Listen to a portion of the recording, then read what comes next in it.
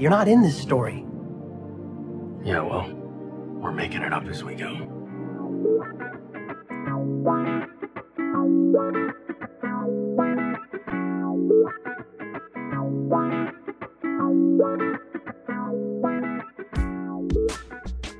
Hello and welcome to Making It Up As We Go, a Destiel fan fiction anthology podcast. We're making it up as we go. I'm your host and reader, Nerdy Nerdenstein. The story is ours now. You can't have it back. Please be warned that the stories featured can and will contain explicit sexual content and is not intended for young audiences.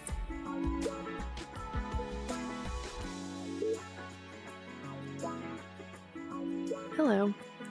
Today, I'll be reading Cupcakes and Kittens, Chapters 1 and 2, written by Mandala Rose.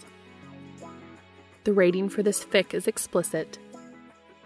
The pertinent tags for this fic include alternate universe, coffee shops and cafes, Baker Dean Winchester, reluctant kitten owner Dean Winchester, cat rescuer Castiel, two-person love triangle, online meeting, online flirting, confidently bi Dean, openly gay Castiel, mentions of past canonical character death, fluff and angst, pining, slow burn, fraudage, masturbation, hand kink.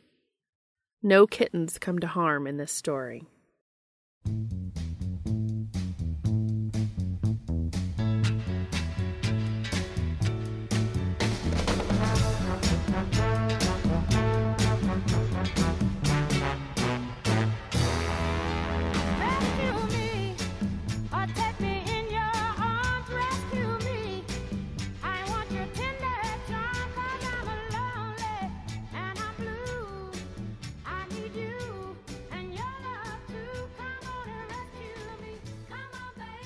Cupcakes and Kittens, written by Mandala Rose, read for you by Nerdy Nerdenstein. Summary: Dean Winchester is not a cat guy, but one soft-hearted Sasquatch brother and a mad dash to the pet store later, Dean somehow finds himself the sole caregiver for an abandoned baby kitten. It's a good thing that quirky pet store girl gave him the Twitter handle for her cat rescue buddy, CJ. Dean doesn't know about the kitten, but he sure as hell could use some rescuing right about now. Castiel Novak is not a baker, but one interfering best friend and some dismal Yelp reviews for his brother's coffee shop later, Castiel somehow finds himself standing in front of a cooktop in his very first baking class, his non-existent baking aspirations literally going up in smoke around him. It's a good thing his gorgeous, green-eyed classmate is there to rescue him.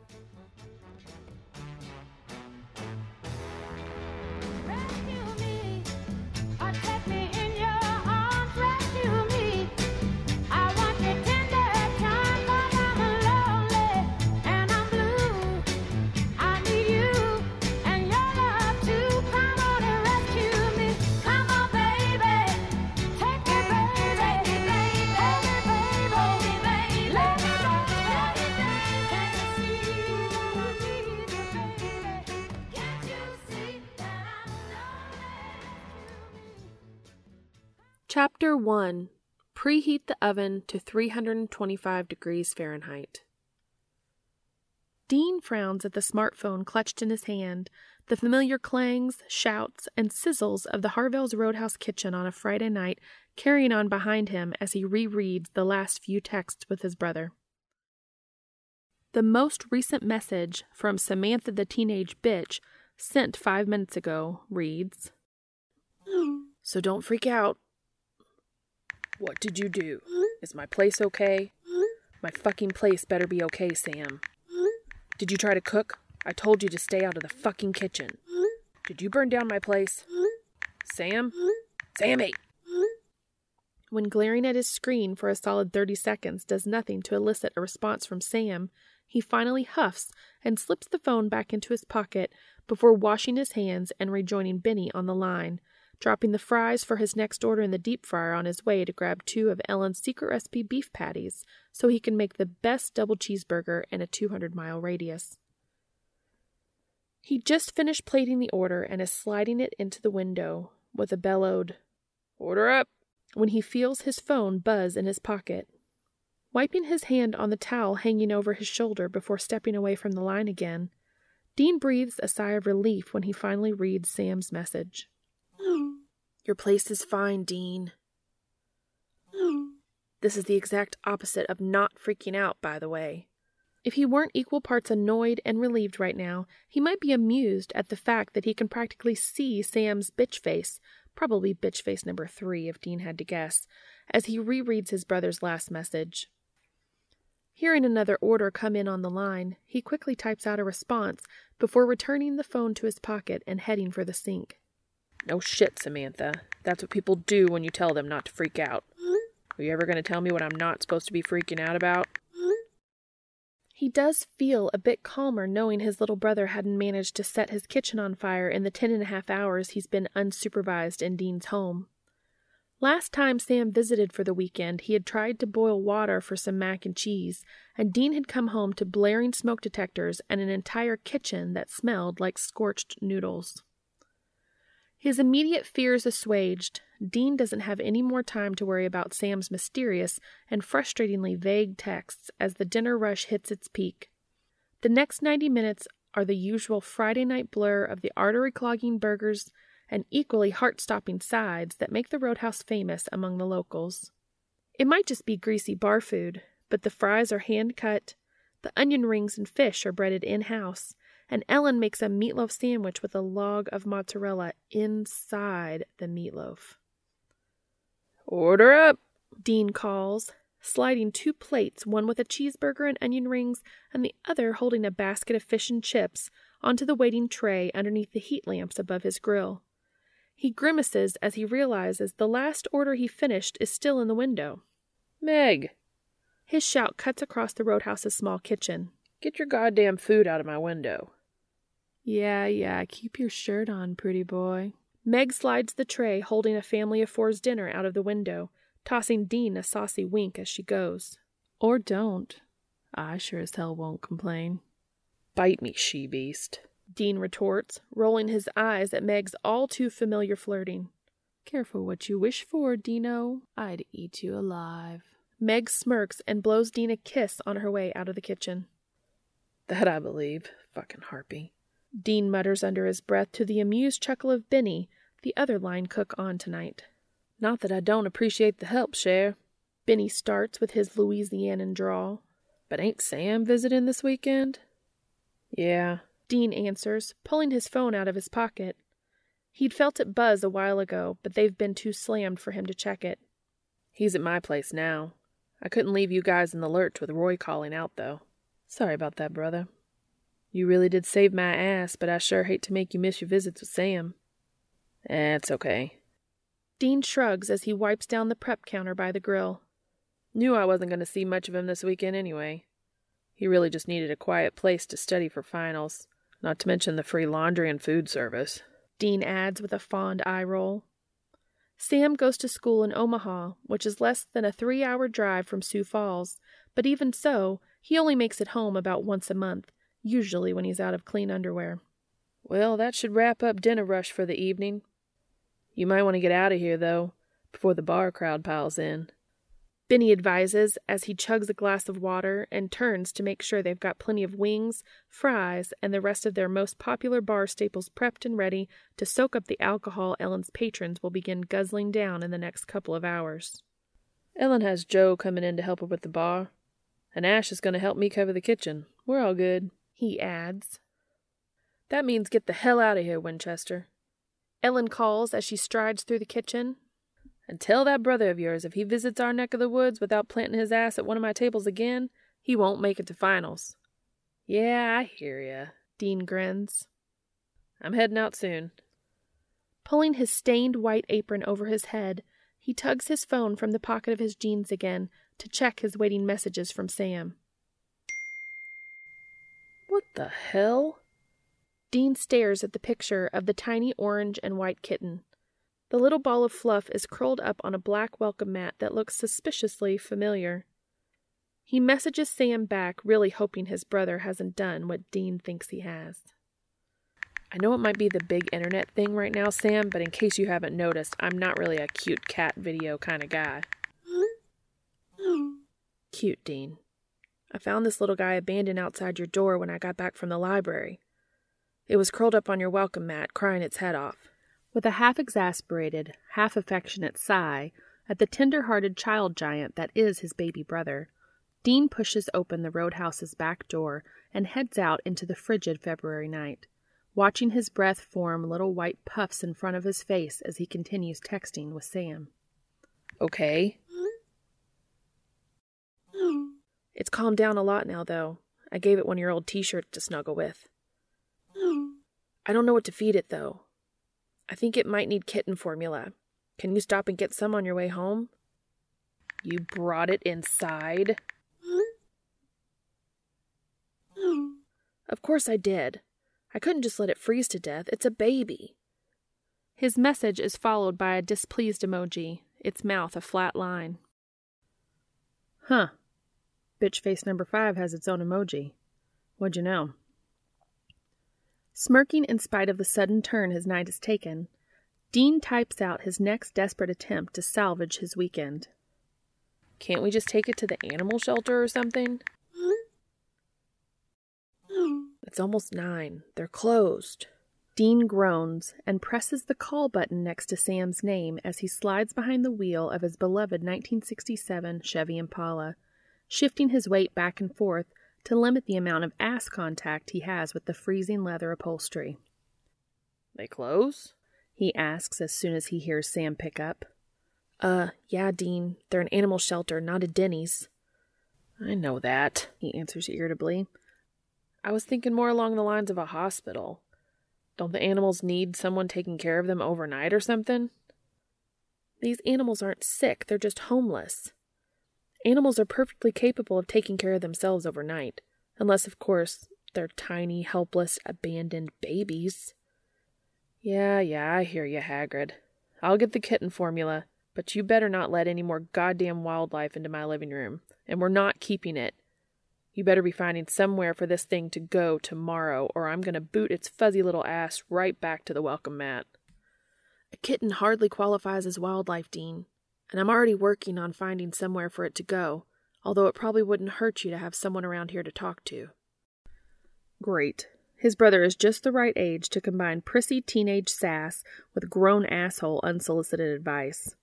Why'd he think it'd be a good idea for the kid to visit again? Sure. You know what the best part of talking to a cat would be? They don't talk back. Now start Googling animal shelters, bitch. He barely hears Sam's answering jerk before he hangs up the phone and tosses it on the passenger seat with a smirk. Serve Sam right, thinking the two of them can take care of a baby kitten. There has to be someone else out there who's better prepared for this. In fact, Dean knows there is, and it's literally anyone else but him. Dean's just come off of a 12-hour shift. He smells like a goddamn grease trap, and he can feel the oily film that coats his skin from a day spent moving between a grill and a deep fryer. All in all, he's in a pretty piss-poor mood by the time he stumbles into the local pet store. As annoyed as he is, though, he still feels a sense of relief when he sees the neon open sign in the window. He's been worried the store would already be closed, but it looks like he made it just in time. Finding his way to the cat section at the back of the store via a helpful little road sign with colorful arrows, Dean scowls at the long stretch of cat food options. Why the hell are there so many? What the hell do cats even eat anyway? He picks up the nearest bag and reads the ingredients. Whole ground corn, soybean meal, chicken byproduct meal. Making a disgusted face, he quickly sets it back on the shelf and opts for a package that claims to be 100% grain-free and has a picture of a wild lynx on the front. Nodding approvingly, he reads the back of the package, which promises no soy or byproducts, whatever the fuck those are. Unlike the last bag, the first ingredient seems to be actual chicken. If he were a cat person, which he's not, this is what he'd feed his cat. Fuck that other shit. A loudspeaker chimes overhead, and a clearly exhausted employee says in her best, "Get the fuck out of here before I start turning off the lights on your goddamn loitering asses," customer service voice. Attention customers, Purrs and Paws will be closing in 5 minutes. Please make your final selections and move towards the registers. Have a positively perfect evening. Startled back to action, Dean hastily replaces the Lynx sporting bag of cat food and moves on down the aisle. All the bags he sees say either adult or senior. Almost to the end of the aisle, he spots a series of smaller bags labeled Kitten Chow. Eureka. Dean scoops up the nearest bag and is about to head to the front of the store when he pauses. Wait, Sam said kitten formula.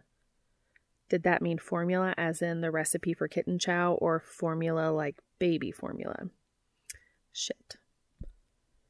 He scans the aisle for something, anything, labeled kitten formula. Goddamn shaggy-haired flea bag better appreciate this, he grumbles under his breath. An elderly woman pushing an assortment of both wet and dry cat food stops to shoot him a dirty look on her way past.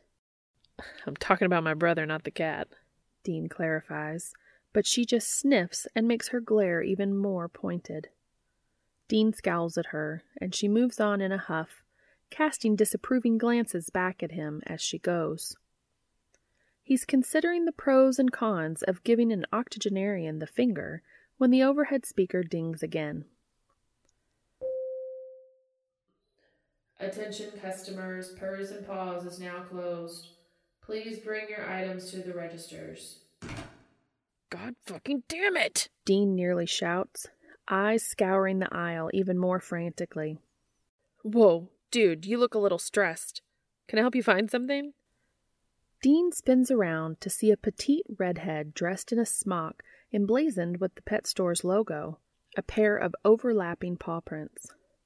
Sure, Dean says, rubbing the back of his neck sheepishly. Sorry about that. No problemo. I'm guessing you don't spend a lot of time in pet stores. Red chuckles. New pet owner? Not exactly.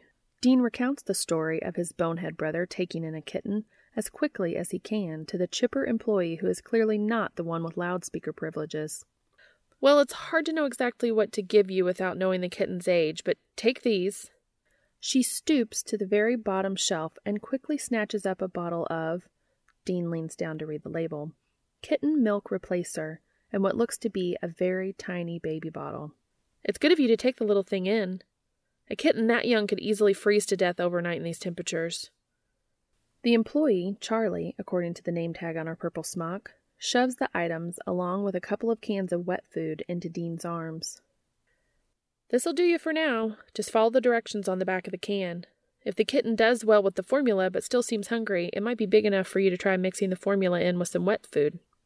Dean nods along mutely, desperately hoping he'll remember her instructions by the time he finally makes it home. Somehow, the more he learns about how to care for this kitten, the more anxious he gets. Like I said, this will get you started, but if you're going to be fostering long-term, you need more supplies. A litter box, toys, a scratching post. Thanks, he cuts her off hurriedly. But I'm definitely not going to have it long-term. We're dropping it off at the shelter tomorrow. Charlie looks a little disappointed by the news, but she just nods and says, Well, then I think you're all set. Let's get you checked out. It's a testament to Dean's current levels of stress and exhaustion that he doesn't make a joke about that last sentence. Fortunately, Charlie does it for him. Bet you get checked out all the time, though, huh? She teases, elbowing him playfully.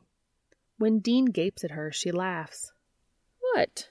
I could tell you were thinking it. Definitely not hitting on you, by the way. Not that you aren't dreamy, but I totally bat for the home team. Despite the crazy turn his day has taken, Dean huffs a laugh at that. Thanks again, he says sincerely. You've been a lifesaver. Glad to help, the redhead assures him as they reach the checkout lanes. She stares at him a moment before stepping to the nearest empty register. I know you're only planning on having it for the night, but here. Pressing a button to unroll a stretch of blank receipt paper from the register, she pulls a pen out of her Purrs and Paws apron and scribbles something down. I don't actually know much about taking care of newborn kittens. I'm more of a reptile girl. But my buddy volunteers part-time with a cat rescue. He should be able to help you out if you have any questions. Just send him a message on Twitter. Setting his armful of cat nourishment on the conveyor belt, Dean takes the offered slip of paper from the smiling woman and glances down at the name, at CJ Angel Rescue. CJ, huh? That's him. Just shoot him a message if you get stuck. He'll know what to do. And if you do end up needing anything else from my humble kingdom of pet food and supplies, just ask for Charlie. Thanks, Charlie. Really, again. Dean says earnestly as the sour-faced teenage cashier rings up his items, clearly annoyed that he's still there 10 minutes past closing.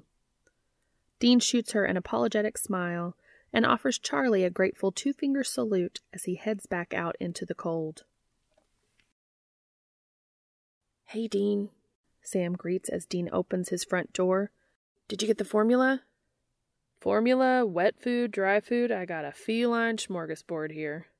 Dean sets the plastic Purrs and Paws bag on the round 4-seater table in his small eat-in kitchen before walking back into the living room and over to where Sam is seated on the couch, one of Dean's older bathroom towels spread out across his lap. A plaintive mewling drifts up from the folded towel, and Sam lifts the top layer of blue terry cloth to reveal the same tiny orange and white ball of fur Dean had seen on his phone screen a few hours ago. The kitten looks significantly cozier now, though that doesn't stop its complaining. An orange face streaked with white along the nose and eyes stares up at Dean with dark blue eyes. Nestled next to the kitten is what looks to be one of Sam's white gym socks, knotted closed and filled with something. What's that? Dean asks, gesturing at the sock. You trying to gas the poor thing? No, Dean, Sam answers, accompanying his response with the nearly compulsory teenage eye roll. Dean has been hoping he'd outgrow that once he went to college, but apparently petulant sass is a core part of his brother's personality. Lucky Dean. It's a rice-filled sock. I did a little research while you were gone and found a ton of websites on how to care for abandoned kittens. And the sock? Oh yeah, so get this. Sam starts with that nerdy baby brother glow Dean knows so well. He sighs and leans a hip against the sofa, settling in for what is likely to be a long-winded explanation. Apparently kittens less than 4 weeks old can't regulate their own body temperature. That's why they spend so much time cuddled up with the mama cat. This little one, a little girl by the way, not guy, looks to be about 4 or 5 weeks old based on the pictures I found. But even then they still need a heat source nearby. It also helps with their eating and digestion. The website said it was dangerous to feed a kitten while they're really cold, and recommended heating up a rice-filled sock in a microwave to help them keep warm. So, 4 weeks old, what's that mean? Does it still need the kitten formula, or did I make an ass out of myself at the pet store for nothing? She's still going to need to be bottle-fed for a little while longer, I think. But the good news is, she went to the bathroom a little while ago, so at least we know she's old enough to eliminate on her own. Dean blinks. Excuse me? Did you just say at least it can eliminate on its own? Are you telling me this thing is so fragile it can't even take a dump without help? What the fuck, Sam? This thing is a living creature, Dean, Sam chides with a frown. A baby. And like I said, she can take a dump on her own, so it doesn't matter anyway. Okay, fine. So it can shit on its own, but it can't eat on its own. How do we feed it? Well, you got the formula, right? Did you get a bottle? Retrieving the bag from the table, Dean rummages through it before triumphantly pulling out a small plastic bottle with a collection of rubber nipples sealed next to it in the packaging. Bottle. Check. Then I guess you just follow the directions on the formula container. You have to make sure to warm it up a little, but not too hot, just like for a human baby. Yeah, the whole squirt the milk on your wrist thing. I've seen 3 Men and a Baby, thank you very much. Right. And look, I queued up a YouTube video for you, too. It explains all about how to bottle feed a kitten. Wait, what do you mean you queued up a YouTube video for me? This is your project, Snow White. Where the hell do you think you're going? Sam is carefully nestling the towel into one of the boxes Dean recognizes as having stored some of the crap Sam didn't want to haul to his dorm room with him, cooing at the still-crying kitten as he does so. I kind of made plans with Kevin and Channing, remember? Yeah, but that was before you decided to turn my home into a frickin' wildlife preserve. Sam sighs. It's a kitten, Dean, not a Siberian tiger. You'll be fine. Come on, please. Kevin was out of the country with his mom for my entire winter break. I haven't seen him since Thanksgiving, and he works all day tomorrow. Advanced placement Kevin? Still can't believe that nerd didn't graduate a year early. Isn't his mom already filling out his med school applications? He is graduating a year early. He should only be a junior this year. Oh. Glancing back and forth between Sam's puppy eyes and the kitten, who has temporarily stopped crying as Sam scratches it under the chin, Dean finally caves with a deep sigh and a hand rubbing at his tired eyelids. Fine. Go hang out with the baby genius and his girlfriend. But this thing is out of here tomorrow, Sam. I mean it. Thanks, Dean. I appreciate it, really. Yeah, get out of here.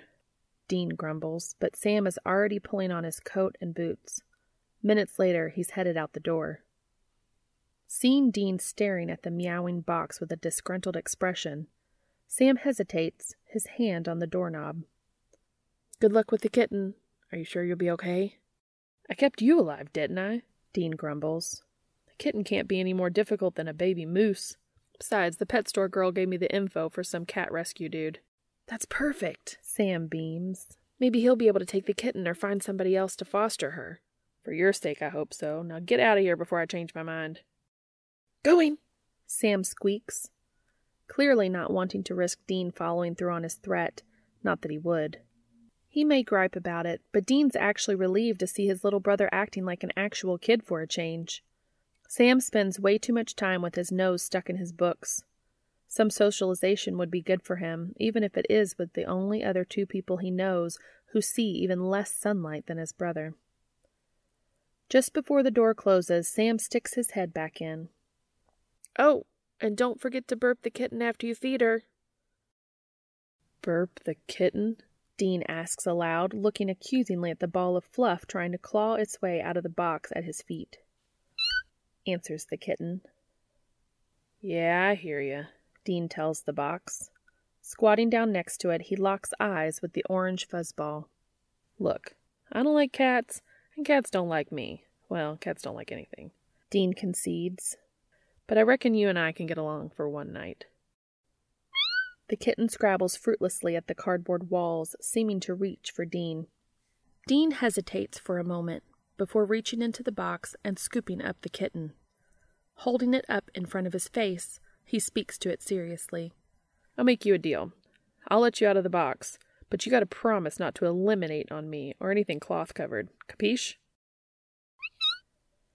Taking that for agreement, Dean cradles the kitten carefully against his chest one-handed as he uses the other to pick up the bottle and the pet store bag. Heading into the kitchen, he sets both on the countertop next to the sink before looking down at the kitten.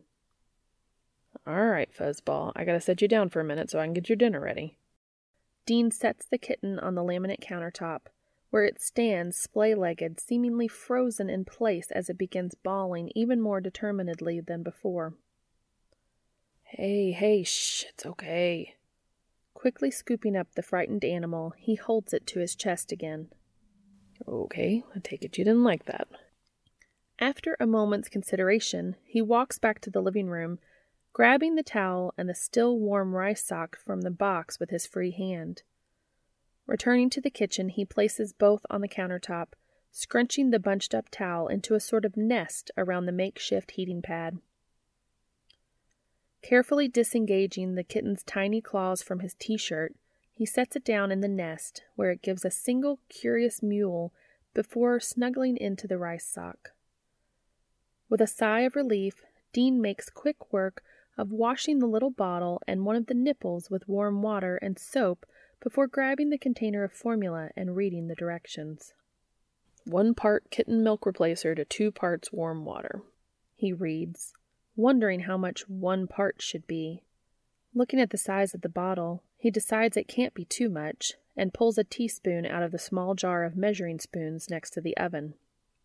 Grabbing a clean coffee mug, he dumps 1 spoonful of the powdered formula in before adding 2 teaspoons of warm water. Stirring the formula carefully, he makes sure all the lumps are gone before pouring it into the bottle and, yes, squirting a little on his wrist to make sure it's not too hot for the kitten's mouth. Of course, it would probably be helpful if he had any idea how hot is too hot for a kitten. God damn it, Sam. Still cursing his brother in his head, he scoops up the combination of towel, sock, and kitten from the countertop and marches them all back to the sofa where he sits, much like Sam had, with the kitten resting on his towel-covered lap. Feeling strangely nervous, he stares at the kitten in his lap. Right. He can do this. He's about to offer the kitten the bottle when he sees the laptop Sam left open on the coffee table. Deciding that getting some bottle-feeding pointers couldn't possibly hurt, Dean clicks play on the video. 8 minutes later, the kitten is mewing impatiently, and Dean feels somehow even more nervous than he did before. Swallowing down his nerves, he cradles the kitten in the same football-style hold he had seen in the video, offering the bottle with his other hand. Okay, you, chow time. Carefully keeping the bottle tipped up so that no air gets into the nipple, Dean rubs the latex against the kitten's mouth. The kitten laps greedily at the drop of formula that seeps out against his lips before chewing at the nipple. Despite its apparent eagerness, the kitten doesn't latch onto the nipple and suck the way the kittens in the video had. Dean tries repositioning both kitten and bottle several times, but that only results in mewled complaints from his furry companion. "What's wrong, little one?" he asks. "I know this stuff probably doesn't taste as good as the real thing, but you gotta eat, buddy." After several more minutes, the kitten begins wriggling fiercely, both its frustration and Dean's growing. Dean finally gives up, setting the bottle down and frowning at the feline in his lap until he remembers the slip of receipt paper currently sitting in his coat pocket. Right. The rescue guy. What was his handle again? Retrieving the paper with the animal rescue guy's information from the hook by the door, Dean pulls his phone out of his pocket and thumbs open Twitter, doing a quick search for @CJAngelRescue. He fires off a DM to the dude, explaining his situation. "Hi, CJ. I hope you can help me. I found a baby kitten abandoned on my doorstep, and it was too cold to let it stay outside. Got it warmed up and everything, but now it won't eat. The girl at the pet store gave me your info and said you could help. Any tips? D." Pacing anxiously around his living room, kitten tucked protectively against his chest, Dean hopes this guy is as addicted to social media as most other people he knows, and will see his message soon. His worries end up being for nothing, though. It's only a couple of minutes before his phone buzzes with a response. "Hello, D. I will certainly try to help you. First, what are you feeding the kitten? Kittens can't eat cow's milk or any human milk replacements. Depending on the kitten's age, it will either need wet cat food, a special kitten formula, or a mixture of both." Dean quickly explains that he has all of those options on hand. After having Dean wash his hands and confirm the kitten's age by feeling inside of its mouth to make sure its molars haven't come in, apparently that would have been a sign that it may have already weaned and needs solid food, CJ runs him through the same series of questions and steps Sam had. Warming up the kitten, apparently being too cold keeps the kitten from swallowing properly, making sure it has a heat source, and making sure the formula isn't too hot or too cold. "Look, dude, Goldilocks here has her formula just right. She just won't take it. She chews on the bottle like she wants it, but she won't drink." "I can tell you're concerned, Dee, but try to stay calm. The more agitated you become, the more agitated she'll get."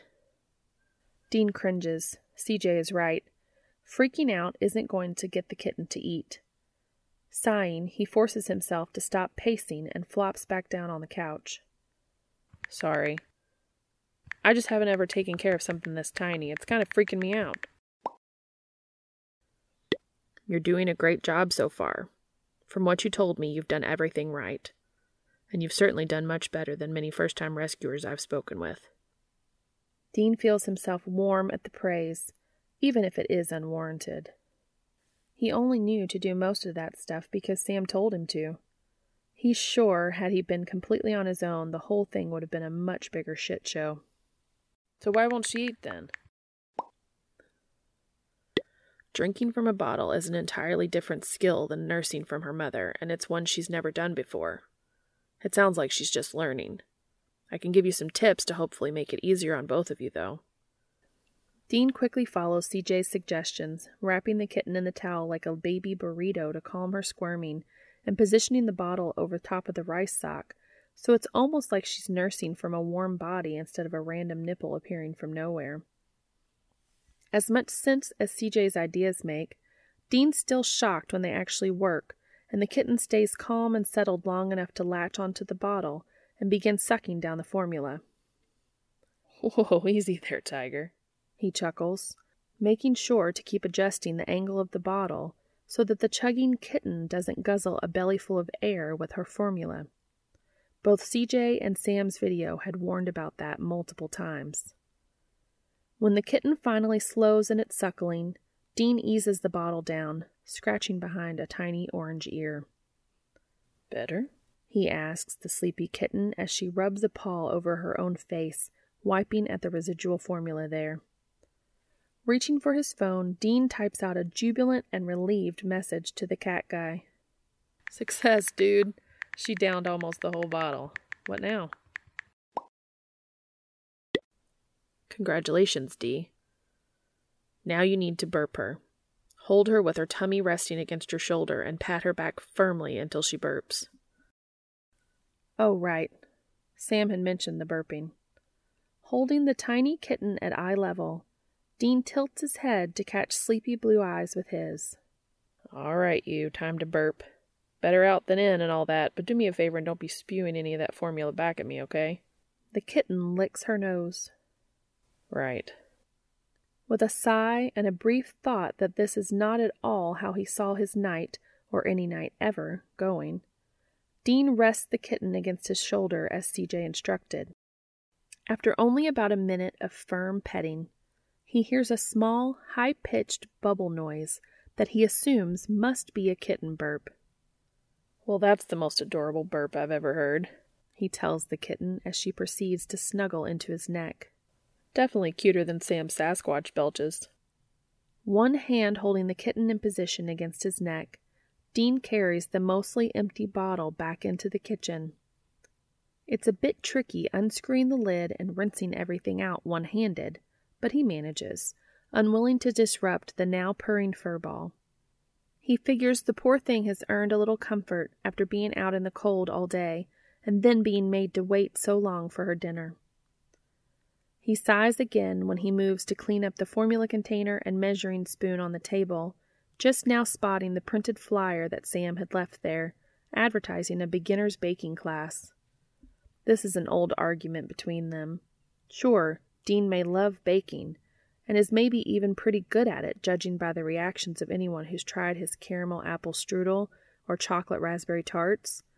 But turning a hobby into a career that can actually pay his bills is easier said than done, no matter what the flyer in front of him is advertising. Kitten feeding mess mostly cleaned up, Dean decides to shoot one more message off to CJ before calling it a night. Angling his phone so he can get a photo of the kitten's face where she's resting in the crook of his neck is difficult, but manageable, even though all you can really see is a white face surrounded by orange fur and a bit of Dean's neck and ear. He sends it to CJ anyway, along with a message. "Thanks for all your help, man. This little one says thanks too." "You are both very welcome. She looks very comfortable there. Do you have somewhere for her to sleep?" Dean explains the box and rice sock arrangement to CJ, who approves. "She's probably never spent the night away from her mother and litter mates before. She might cry in the middle of the night simply because of that. Sleeping in the same room as you might help." "Thanks, man. I'll put her box in my room, and thanks again. You really are an angel. Have a good night." Good night, Dee. After snuggling the sleeping kitten into the box next to her newly rewarmed rice sock, Dean showers off the day's grease and sweat, happy to no longer smell like old French fries and onions. True to CJ's prediction, the kitten does indeed wake up crying in the middle of the night. Dropping his hand into the box positioned next to the bed, Dean scratches the mewling kitten's head and belly until she falls back asleep, purring once more with her chin resting on two of his fingers. It would almost be cute, if he were a cat person.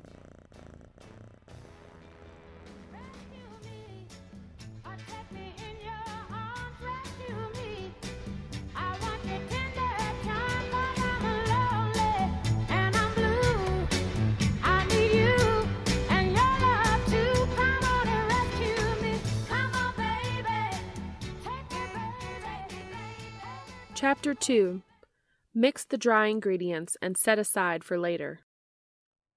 Hey, Cassie, how goes it? Castiel looks up from his smartphone as Gabriel enters the Sweet Bean, strolling into the coffee shop he owns and in theory operates, hours after opening. I thought you were opening today, Castiel asks with a raise of his eyebrow. You do know we open at 6. I'd assume, since you're the one who set the hours. Of course, Gabriel agrees easily, sauntering around the corner and beginning to prepare himself one of the barely drinkable, sugar-loaded lattes he favors. But that's what I hired you for, baby bro. Why would I haul myself out of bed to be here at the ass crack of dawn when I have a fancy new store manager for that?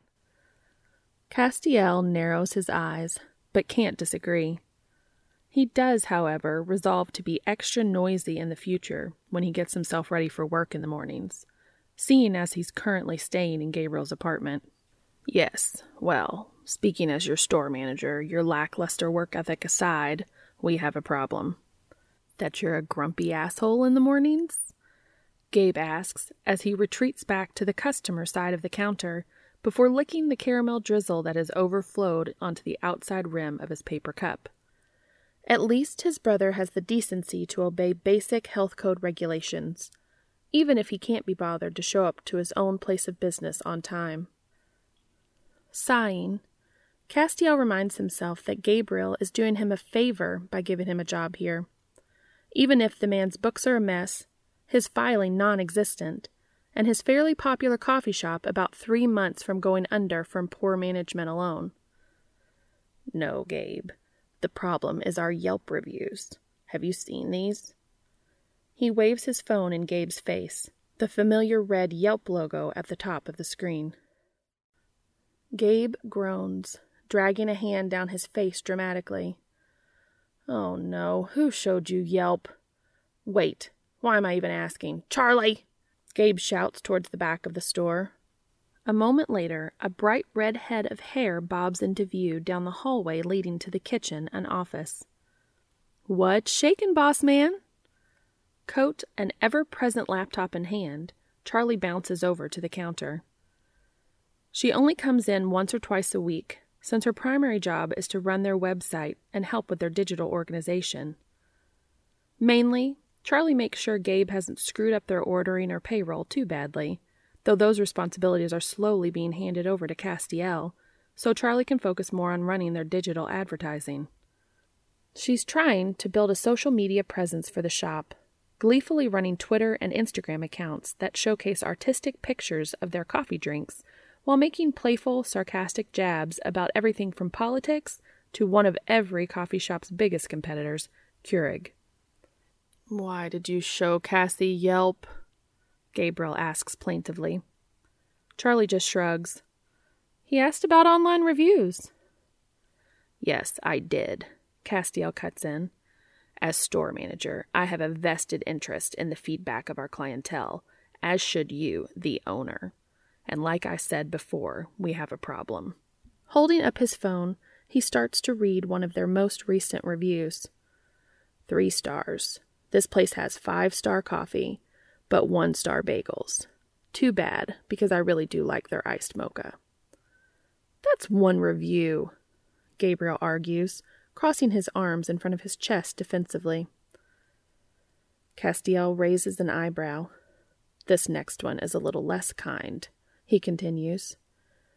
If I want overpriced frozen pastries, I'll buy a box of toaster strudels and call it a day.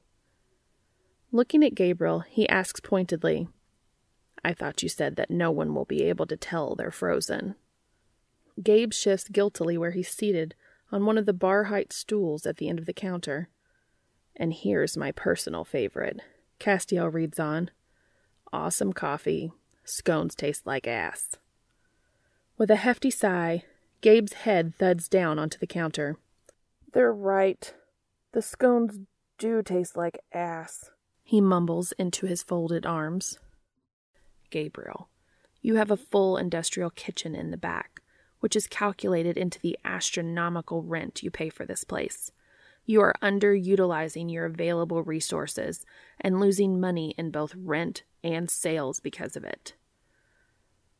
But I can't afford to hire a baker, Cassie.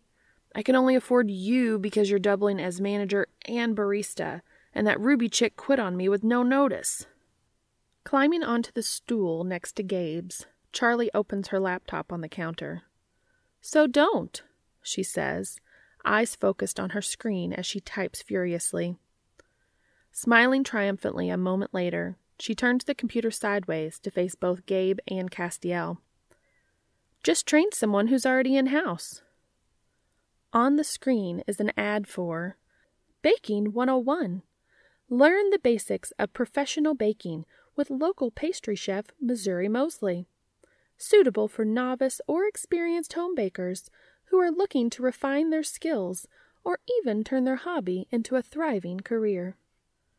That's not a bad idea, Bradbury, Gabe says, voice praising, before turning to look meaningfully at Castiel. And oh look, a volunteer. Me? Castiel asks in alarm. Why me? I can barely boil water. Hey, it was your idea. I was perfectly happy just serving up defrosted muffins and ass scones before you came along with your glass-shattering Yelp reviews, Gabe argues. Cass huffs, noting the fact that, per usual, even Gabe is avoiding their bakery display case, despite the latte in his hand. The fact that his carb-loving brother won't even eat the fudge brownies on display is a true testament to just how dire their dessert situation really is. Look, Charlie cajoles, you can at least learn the basics, and hey, I bet you'll even get to taste test each other's stuff. Maybe I should be the one to sign up after all, Gabe says musingly, eyes lighting up at the thought of consuming all that sugar. No, dummy, Charlie rolls her eyes. What I mean is, this class could be full of amateur bakers who are looking to turn their hobby into a career, she quotes from the website. If one of them can actually bake and is just starting out, they might be willing to work here for barista pay. We could advertise their baking and let them use the kitchen for outside baking and catering jobs to supplement their wages. Everyone wins. That's an even better idea, Charlie, Castiel says approvingly. Let's hope you're right. Otherwise, anal-flavored pastries are going to be the least of our concerns when I burn the building down. Way to look on the bright side, bro, Gabe says with a grin, before taking a sip of his latte abomination and heading back into the office. Castiel grimaces and hopes that his well-meaning brother doesn't manage to do too much damage running his business while not under the direct supervision of either himself or Charlie. Gabe means well. Castiel knows that he does. And his motivations when he bought the failing coffee shop were pure. He'd been coming to this shop for years when one of the owners became ill, his husband struggling to keep the place afloat on his own. In the end, Cesar and Jesse had decided to retire to Arizona, hoping the warm, dry desert air would be better for Jesse's health after having suffered multiple battles with pneumonia during the harsh Kansas winters. They were considering just closing the place down, putting their small but devoted staff out of jobs when Gabe had offered to buy out their lease with the same kind of impulsivity most people limit to buying candy bars while in the supermarket checkout line. Since then, Gabe had been struggling to keep the place out of the red. He'd introduced a new menu of coffee drinks, which, based on the reviews, has been largely successful, but the switch from Cesar's homemade baked goods to frozen ones has not been welcomed by their once loyal customer base. This idea of Charlie's may be their last chance to turn things around before having to sell or close shop for good. "So," starts Charlie with faux casualness, "how was your night last night? Anything interesting happen?" "If you mean, did the guy you apparently handed out my information to in the store contact me, yes, he did." Castiel answers with a frown. "Charlie, you know I haven't volunteered with the animal rescue in months. Not since everything happened and I moved in with Gabe. Why did you give him that name? It's lucky I even saw the notification." "The poor guy needed help, dude. He was clearly out of his depth. Seriously, I thought he was going to have a meltdown right there in the middle of the pet food aisle." Castiel finds himself fighting a small smile when he remembers Dee's somewhat frantic messages from the night before.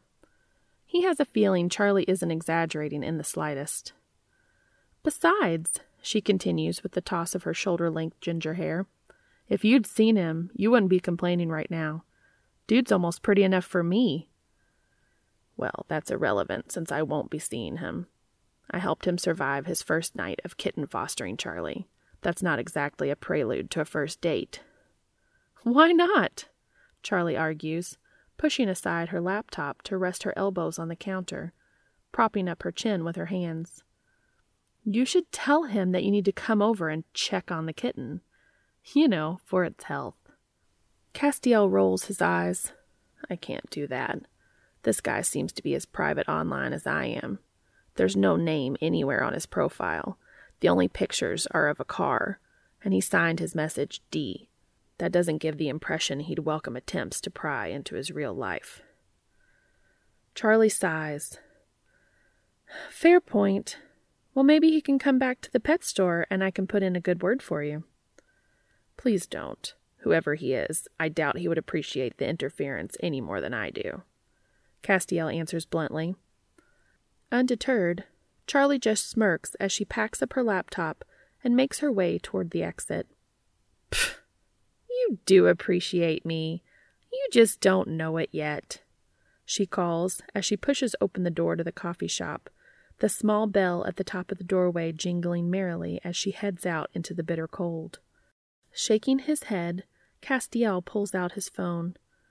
Despite trying to deter Charlie's meddling, he does still intend to check in with Dee this morning, to see how the kitten's night went.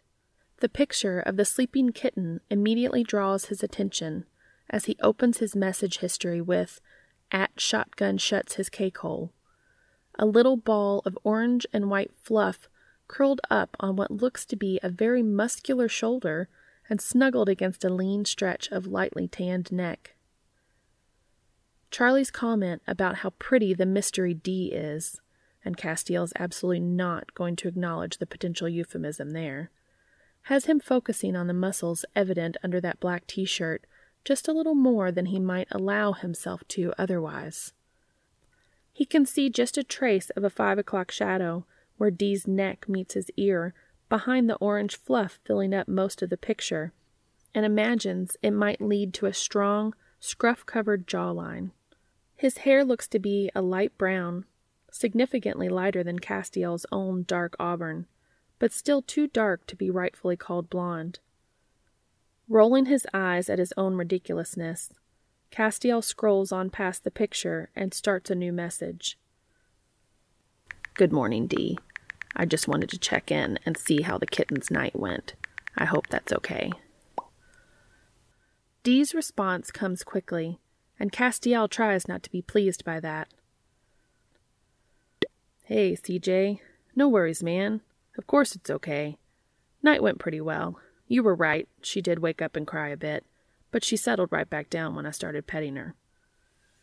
Chuckling to himself, Castiel hopes Dee doesn't have an issue with cat hair, because he can already tell it's only a matter of time before this kitten has taken over his bed.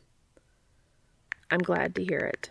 If she does well with her formula this morning, you can try mixing a little with some wet cat food and offering it to her.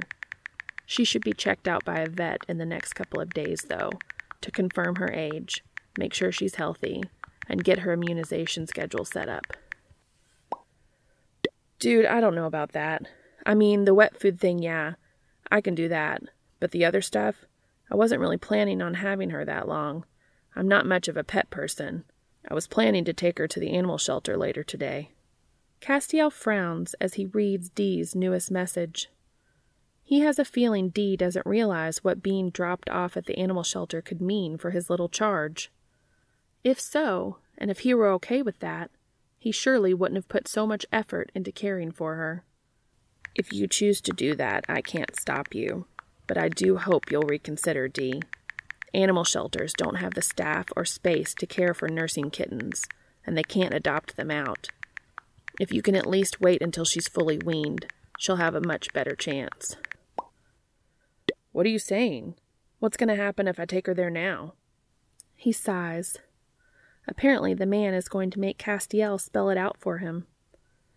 They have limited resources, Dee, and we don't have any no-kill shelters in the area. There. That's as delicately as he can phrase it. Dee's response is immediate. What? Are you saying they'll put her down? She's a fucking kitten, dude. A baby. I know. But unfortunately, the number of feral or abandoned cats having kittens far outstrips the resources available to care for them.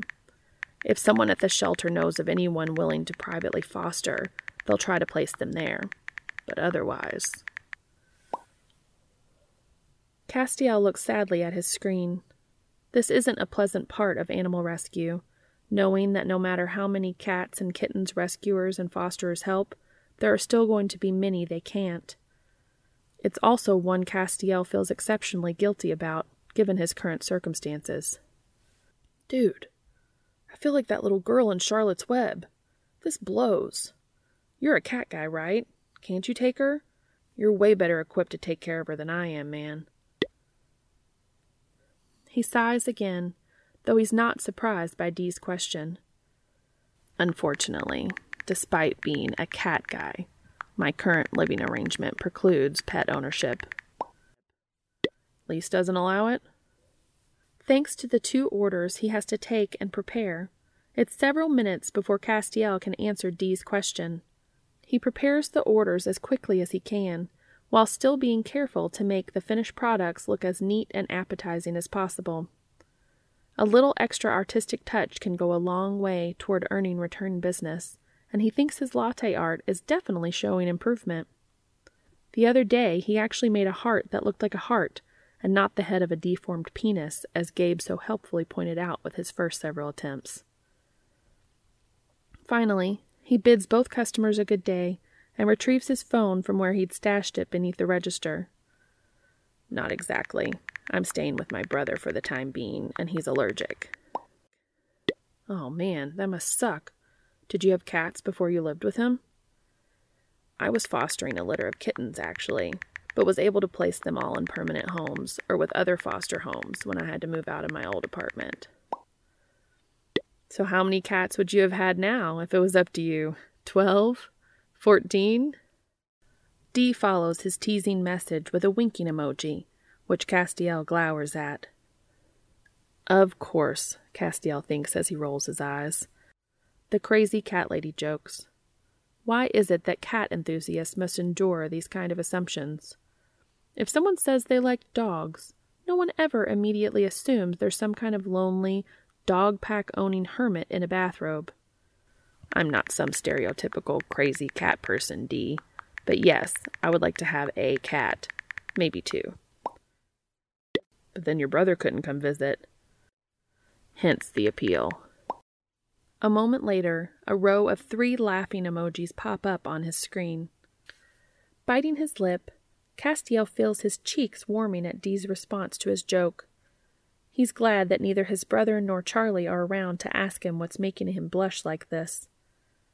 Instead, the only audience he has is Linda Tran, one of Gabe's employees, who predates his ownership of the Sweet Bean.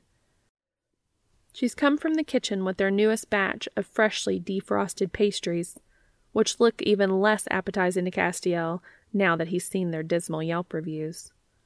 "Thanks, Linda," he says warmly. "Is Kevin still coming in at noon?" "He'd better be," Linda sniffs. "He was out half the night with one of his friends who's home visiting from college.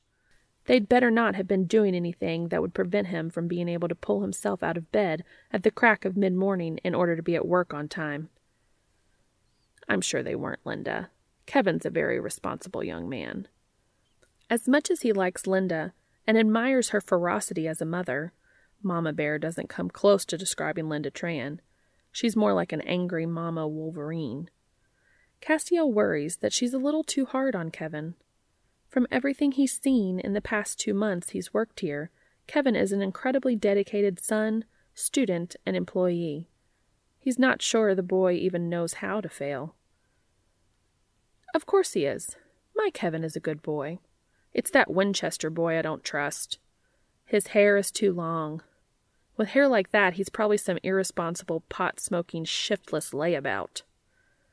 Frowning, Castiel is about to argue Linda's very unkind assumptions about men with long hair, when the image of Gabriel and his nearly chin-length locks comes to mind. He closes his mouth. Perhaps this isn't the point to argue, when he and Linda both know that her job could be on the line in a few months' time, thanks to a long-haired, only shifts after 9 a.m. layabout. Instead, he looks back down at his phone to continue his conversation with Dee. "If you're willing to keep her a little longer, I can reach out to some of my other foster contacts in the rescue community. And I can set you up with a discounted veterinary clinic with professionals who volunteer their time after hours and on weekends to provide affordable preventative pet care." "Of course, dude. I'll keep her until she's old enough to be adopted if I need to. I'm not going to let those assholes euthanize a fucking kitten." Figuring it's useless to point out to Dee yet again that those assholes are in fact doing the best they can with virtually non-existent resources, and that euthanasia might be kinder than freezing to death or dying of starvation or dehydration on their own, Castiel instead focuses on the other part of his answer. "I'm glad to hear you'll keep her a bit longer. I'll message you the vet information when I get home tonight." "Thanks. I work from noon to 9 tonight, but my brother will be here to look after the kitten. He won't be around come Monday, though. I have that day off, but I'll have to be back at work on Tuesday. Will she be all right on her own?" "If she's as old as I think she is, she should be. It's not ideal, of course, since she would normally be surrounded by her littermates all day. But as long as she gets plenty of attention when you're home, she'll be fine. This is actually a very important time in her development for her to be socializing with humans." "Yeah, dude. Don't think that'll be a problem. Furry little thing has been stuck to me like Velcro all day. She bawls her head off if I try to put her back in her box. So we've been chilling and watching TV." Castiel shakes his head with a fond chuckle, suddenly not at all worried about the kitten's future.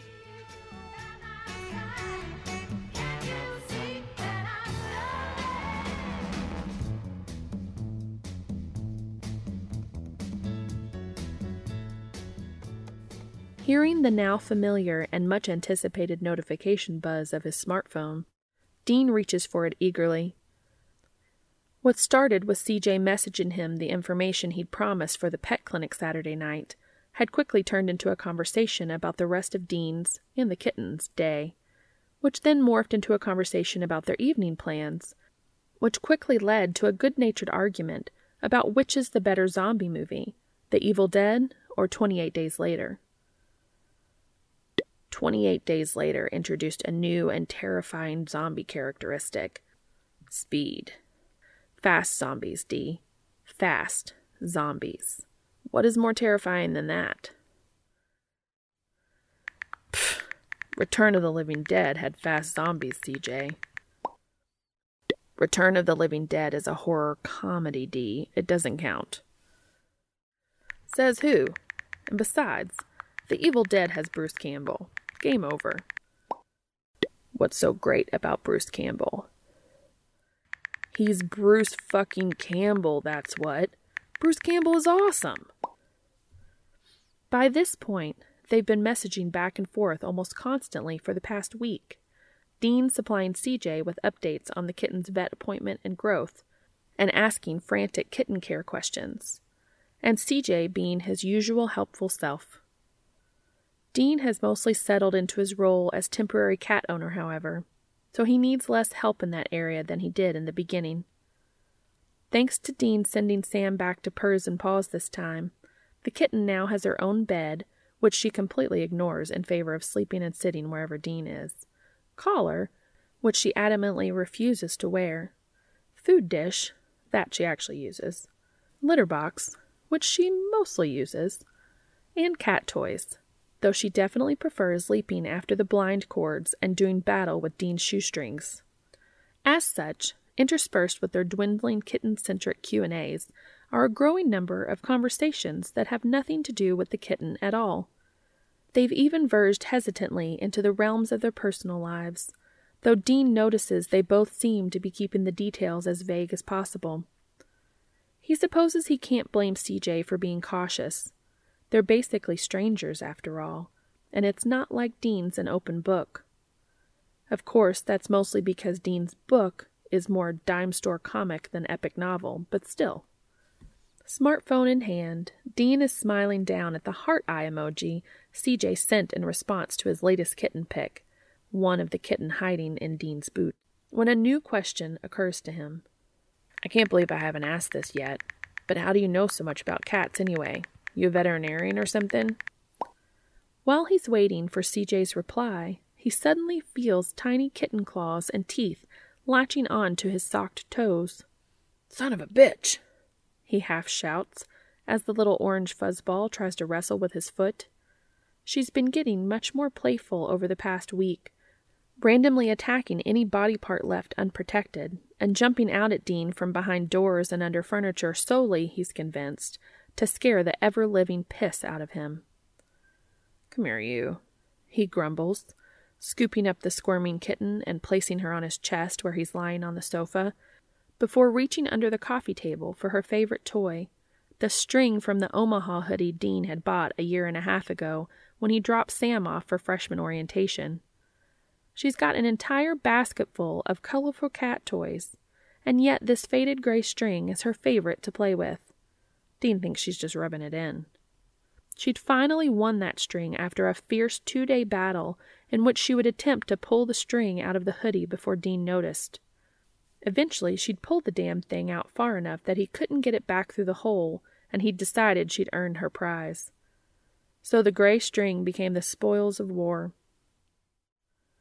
Dangling the string in front of one of the kitten's batting paws, he picks his phone back up from the back of the sofa and reads CJ's reply, hoping to learn a bit more about the mysterious cat angel. No, I've thought about it once upon a time. I've always loved animals, but I let my father convince me to go into the family business instead. I get that. My old man wanted me to become a mechanic like him, but that didn't work out.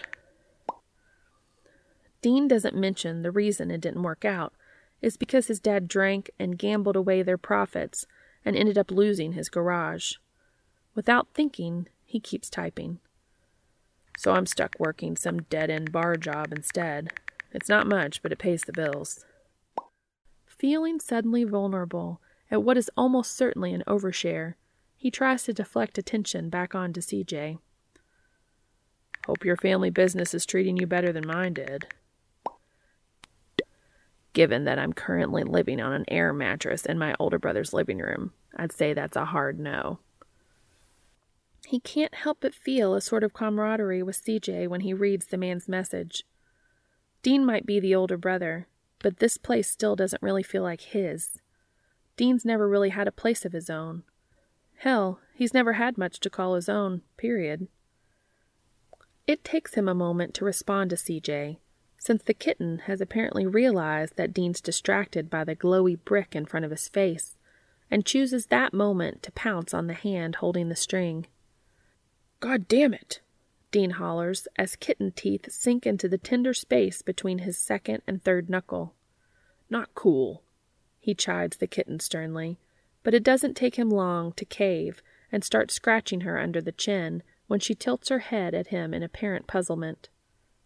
Keeping the little orange terror distracted by scratchies, Dean manages to answer CJ. Don't feel too bad, man. My living arrangement ain't exactly stellar either. Only perk is that it's already paid off, and the bar job may not be my dream job, but it gets me by. I shouldn't complain. Looking around the shabby living room of his trailer, the only thing his dad left him when he finally drank himself to death, aside from his 1967 Impala, which is worth far more both in money and sentimentality, Dean half snorts. Ain't stellar is certainly one way of phrasing it. Mobile garbage heap would be another. The trailer, though still terribly worn and outdated, is clean and livable now, but the condition it was in when he first got here? Dean shudders as he remembers the mess of liquor bottles, rotten food, and general human filth he'd cleaned out of this place. In fact, if he'd had anywhere else to go, he would have just walked away from the thing. As it was, though, the debts his dad left behind alongside his 2 sons had claimed the garage that was their sole source of income. Thank God Sammy's smart as a damn whip and was able to get himself a full ride to Omaha. Dean, though, he certainly hadn't earned any scholarships. He barely made it through high school. He's still a little lost in thought when CJ's next message comes through. I'm sorry you feel like you're stuck in a dead-end job. And everyone complains about their jobs sometimes, even people who love what they do.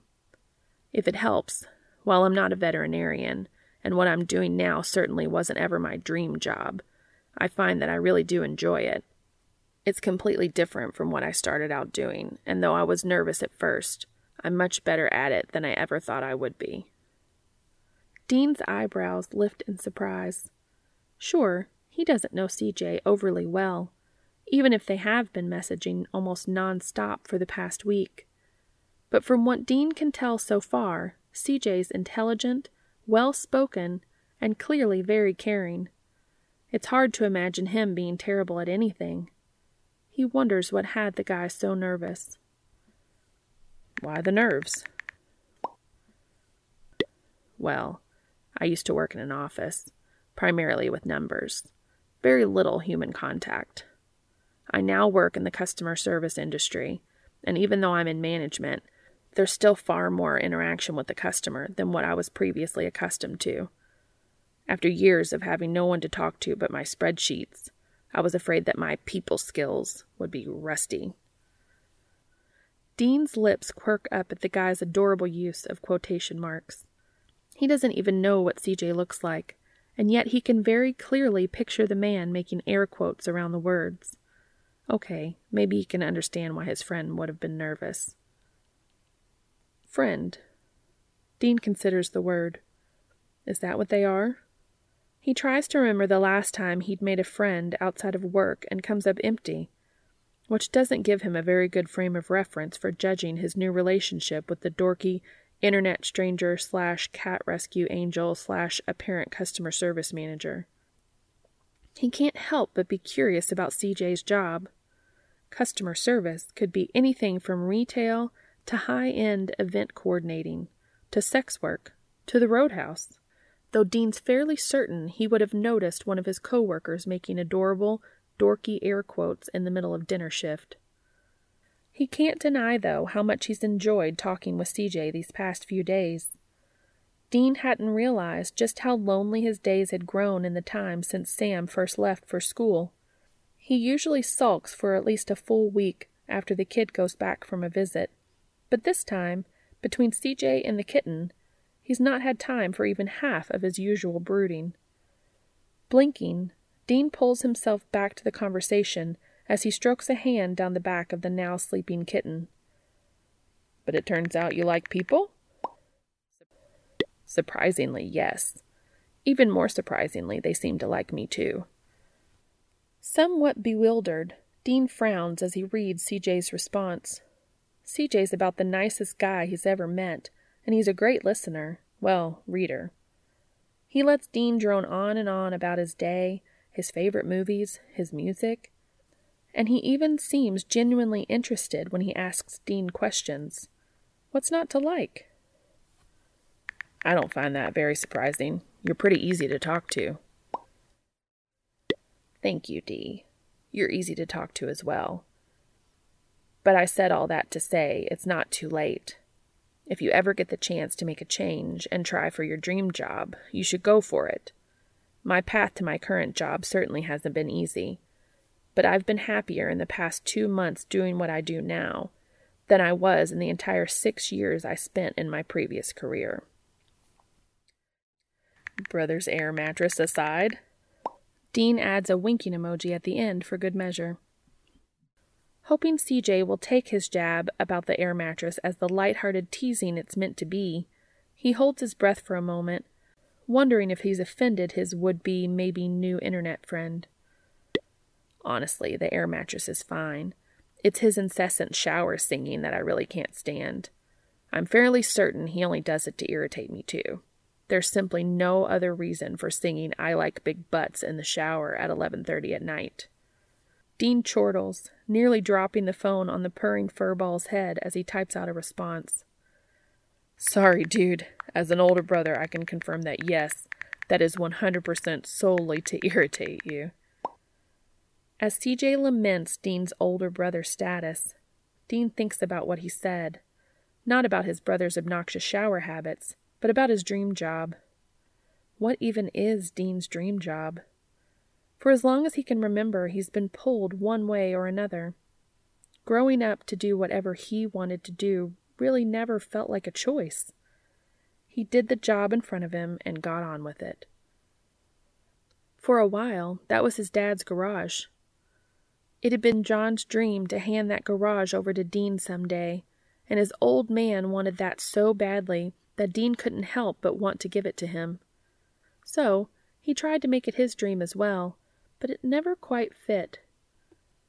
If he's honest, he'd felt more relief than sadness when they'd lost the business to John's debt. Just because he loves working on the Impala his dad left him doesn't mean he likes playing Guess That Noise with some yuppie's import. After that, though, Dean wasn't left with any more choice than before. John was gone, the garage was gone, and someone had to put food on the table for him and Sam. Thankfully, Dean had been 19 when John died, which meant he was able to take guardianship of his younger brother. Despite Sam's protest to the contrary, 15 was too young to be contributing to household bills, so for a while Dean had pulled doubles with Ellen at the roadhouse and picked up some side work at John's old friend Bobby's salvage yard. Once Sam's combination of scholarships and student loans meant that his brother was pretty much provided for, he was able to drop one of the jobs.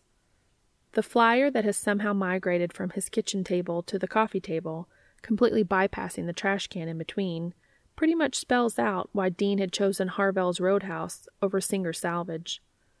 Giving the choice between something resembling his dad's old dream for him and a kitchen, well, it hadn't been a hard choice. And CJ was right. Even though it isn't his dream job, and even though he smells like a grease trap 6 days a week, Dean's still happier behind Ellen's grill than he ever was under the hood of any car that's not his own baby. Reaching carefully for the table so as not to disturb the sleeping kitten on his chest, Dean picks up the paper and reads it over again. Baking 101. Learn the basics of professional baking with local pastry chef Missouri Mosley. Suitable for novice or experienced home bakers who are looking to refine their skills or even turn their hobby into a career. With a sigh, he pulls up the web browser on his phone, grimacing as he imagines his little brother's shit-eating grin when he finds out that Dean signed up for the baking class after all. Maybe, though, this is his chance to make a change.